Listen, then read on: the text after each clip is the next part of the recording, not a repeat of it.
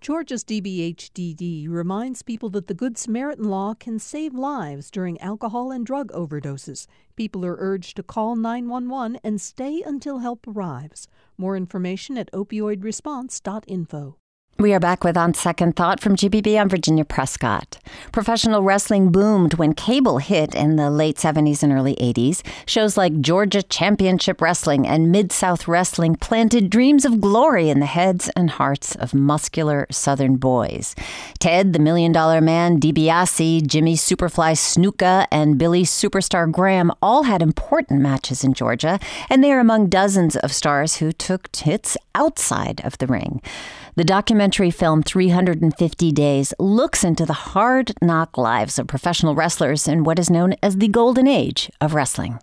350 days a year as a wrestler on the road. Maybe it's a sickness. 350 days a year. A lot of physical pain, a lot of loneliness. You have no home life whatsoever. Piper and me riding down the road, doing 8 balls of cocaine. I'm sure it broke up marriages. And that last voice you heard was former pro wrestler J.J. Dillon. He was the NWA Macon heavyweight champion. He joins me now on the line from Delaware. J.J., hello. Good morning, Virginia. Good morning. And also with us, Darren Antola. He's creator and executive producer of 350 Days. He's joining me from NPR in New York. Hello there, Darren. Good morning, Virginia. Thank you very much for having me on. Much appreciated. Thanks for being here. JJ, we just heard a little bit from that documentary. More than a film to you, but your life. So what comes to mind when you hear 350 Days? Well, it immediately reminds me of what makes the world of professional wrestling unique as compared to anything else, whether it's basketball, baseball. When you look at racing, they're all seasonal. They have a season and then they have a downtime. And professional wrestling is really 365 days out of the year, which makes it quite unique. And it was a big part of my life for well over half a century. Well, it doesn't leave a lot of time for family and friends. Darren, you talked to nearly 80 wrestlers from the time. About half of those made it into the movie. One says, wrestling was one thing, living the life was another. Are there any stories about life on the road that stand out for you? Oh, there's just so many of them. I don't even know where to begin, but I will say Greg Valentine had some really great stories, and J.J. Dillon had some really, really great stuff, and he says it captured our lives like no other documentary, so that really meant a lot to me. But to answer your question, Superstar Billy Graham's story was pretty interesting. How this girl saved his life and his liver went bad, and it was just brings tears to your eyes. Yeah, he got hepatitis C, maybe from being in the ring with this. Part of the theatrics was slitting their foreheads with blood, so blood would be running down, which is part of the whole story here about the theatrical and the performance aspect of this. And, of course, not everybody in the biz becomes The Rock. We hear in the film that some wrestlers got paid only $30 a day. Healthcare benefits non-existent. Here's $1 Million Man Ted DiBiase. I think about driving to Greenwood and Greenville, Mississippi, and wrestling in front of 100 people, and then getting in a car and driving 300 miles, and some of those nights not having enough money to even eat at McDonald's. We would go and buy a loaf of bread and, bologna. We call it bologna blowouts. We'd get some flea bag hotel and, with 2 beds, and we'd take the mattresses off the bed and 4 guys and flip a coin to see who had to sleep on the hard box spring or who got the mattress. That's some tough going there. JJ, for you, 350 days on the road, living like that, driving from match to match, what did that mean for a family life or any kind of leisure time at all for you? Well, you had to have a special family that understood that this was your passion and that involved you making sacrifices, but also involved your family making sacrifices in terms of time away from home. And you're hearing things like with just listening to Ted that people think of wrestling as turning on a television and seeing you on TV and right away making the assumption that, oh, you're on TV, that means that you're a huge star and that you're an extremely wealthy man, which was not true. And some people that were in the business took that perception of stardom and the fact that they drove big cars and what have you and lived in big homes, and that there were people who spent every dollar that they ever earned trying to live up to that image, and when it was all over, ended up with nothing. So the business could be very cruel and unforgiving, but at the same time extremely rewarding. It just it's like, for me, as a 16-year-old kid from New Jersey, I discovered professional wrestling and dreamed that maybe someday, because I used to go to Madison Square Garden and I'd see Argentina Rocca and Dr. Jerry Graham and Eddie Graham and Haystacks Calhoun, Chief Big Heart, all these bigger-than-life characters, and someday dreamed that maybe I could step into the ring in Madison Square Garden, which was a reality that came true for me years later. That was the rewarding part of it. And a lot of guys spend every dime that they make trying to live up to what they are perceived to be the image of well, you're famous and you're rich. And the lucky ones make enough money to have a comfortable lifestyle and are able to save money. But the business can be very rewarding and can also be very cruel at times. Yeah, I want to say it's a hard life, but this is not by any means a grim film. Some of the stories, I mean, we hear the $1 Million Man, Jimmy Superfly Snuka, the Hammer, the Butcher, the Mask, the Wrestling Rabbi. I mean, this is a film about the people behind these played-up personalities and really the shtick. Darren, what did those personas bring to professional wrestling?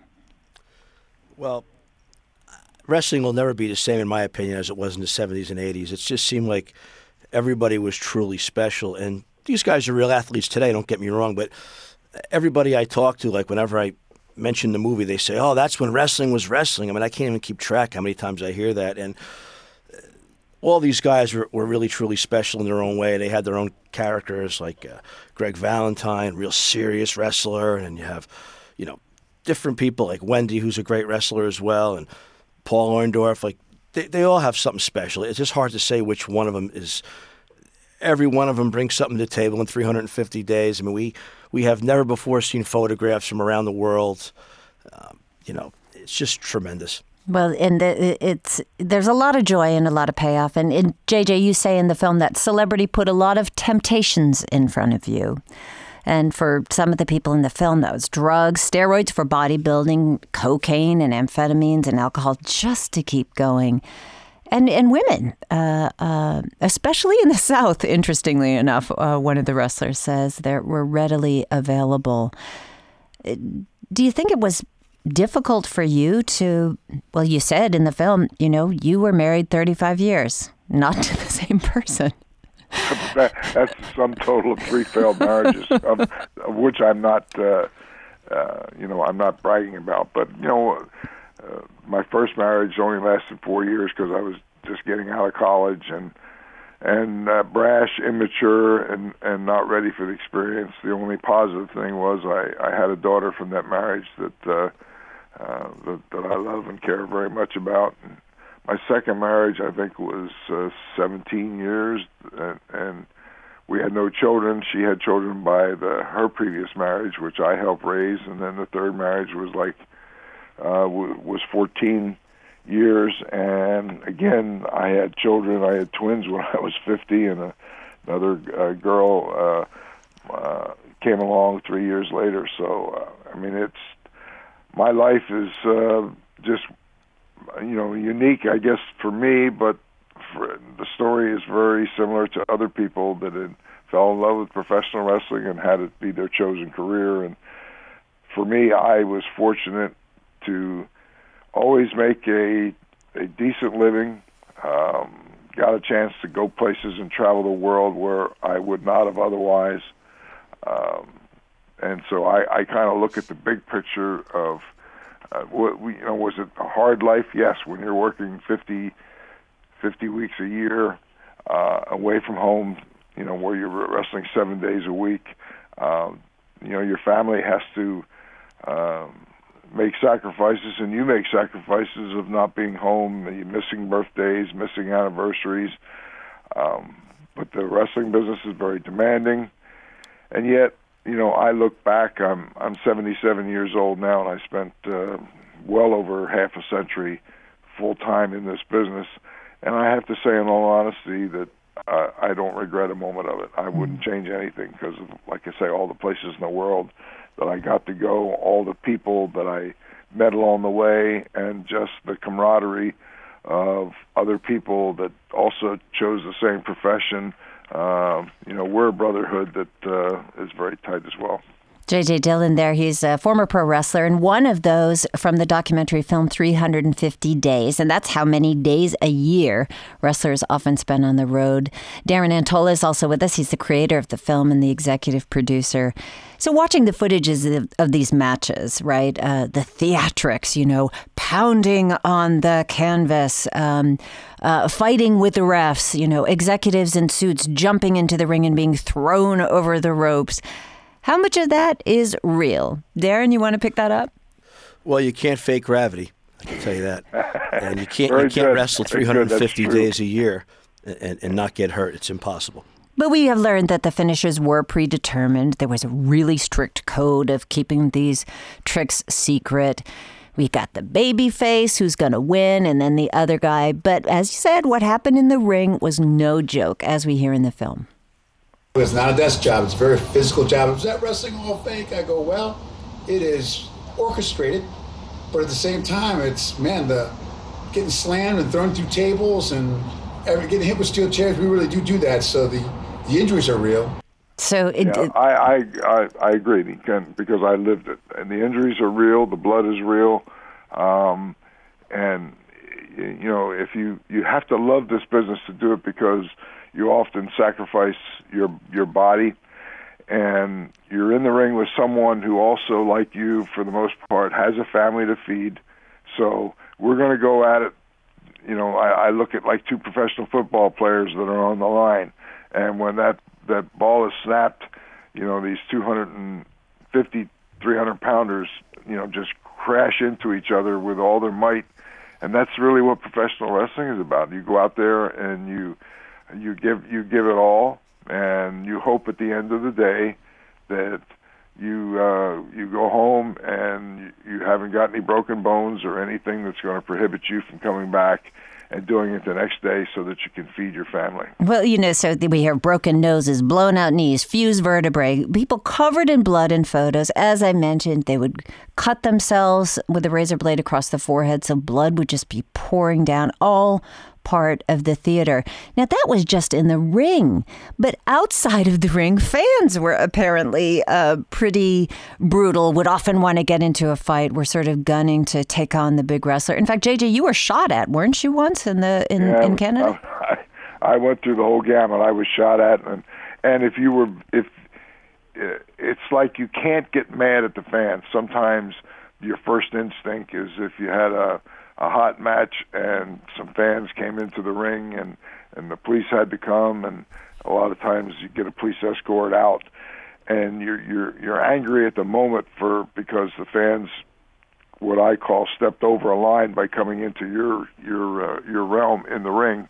But you can't really be mad, because this is if you're good at what you do, the fan sitting there looks at something that's like I say, a performance art, but when it's performed at its highest level, it looks so real that it becomes real. And that's what where fans, just they lose. If someone said to them, "Well, I'm buying a ticket to go to watch the matches because I really enjoy it," and somebody said, "Well, you're going to get mad and you're going to get so angry that you're going to do something that you wouldn't think that you'd be capable of doing, which is getting out of your seat, climbing in the ring, and trying to interfere in something." And most people would say, "Oh, no, I never take it that serious." And yet, it happened on a regular basis. And when you're in the ring, and if a group of people decide to come in the ring and interfere, you're very, very vulnerable. So forgetting the fans coming in the ring. It's a physical encounter between two individuals, and I don't care how much training you've had, but when you have two guys that are between 250, 300 pounds, and some much heavier than that, Andre the Giant was well over 500 pounds, which again was the exception, but he was just a big, powerful man. And it just, as I look back, I am so fortunate that I had 3,200 professional matches over a 20-year period of time. But I also got a chance to travel the world, go places that I wouldn't have otherwise, and Darren, forgive me. See Madison Square Garden, dreamed that someday I would hopefully be there and got to live that dream too. Go to Japan, go to Australia, where I lived for a year and wrestled. So I have nothing but good memories. JJ, and thank you for that. Sorry to interrupt, but we just have a minute left. And I wanted to ask Darren, I mean, the 70s and 80s, this was a pretty gritty era for wrestling. Now people get drug tested regularly. Are there more protections for wrestlers against these kind of injuries and fans? Well, yeah, I mean, there's just, as the sport evolved, I mean, testing came. Vince McMahon made a lot of tests of it, things. There's no more razor blade jobs like that anymore because of the hepatitis. But yeah, absolutely, it's changed for me. It'll never be like it was, and just don't miss out. You can watch it now on iTunes, Amazon, and on-demand cable. Please don't miss 350 Days. This is going to really be something special to you. Well, and Darren, I was privileged that you included me in that documentary, and it really, I would encourage anyone who's even not even sure that they're a wrestling fan, watch it. It delves into the lives of top people in the industry, and you hear their personal stories, and I think it's a wonderful documentary. Yeah, it's a real human story there, and I want to thank you both. Thank you so much, JJ, for being involved. Thank you. Hi, it's Terry Gross, the host of Fresh Air. We bring you in-depth, long-form interviews with actors, directors, musicians, authors, journalists, and more. Listen to our Peabody Award-winning Fresh Air podcast from WHYY and NPR.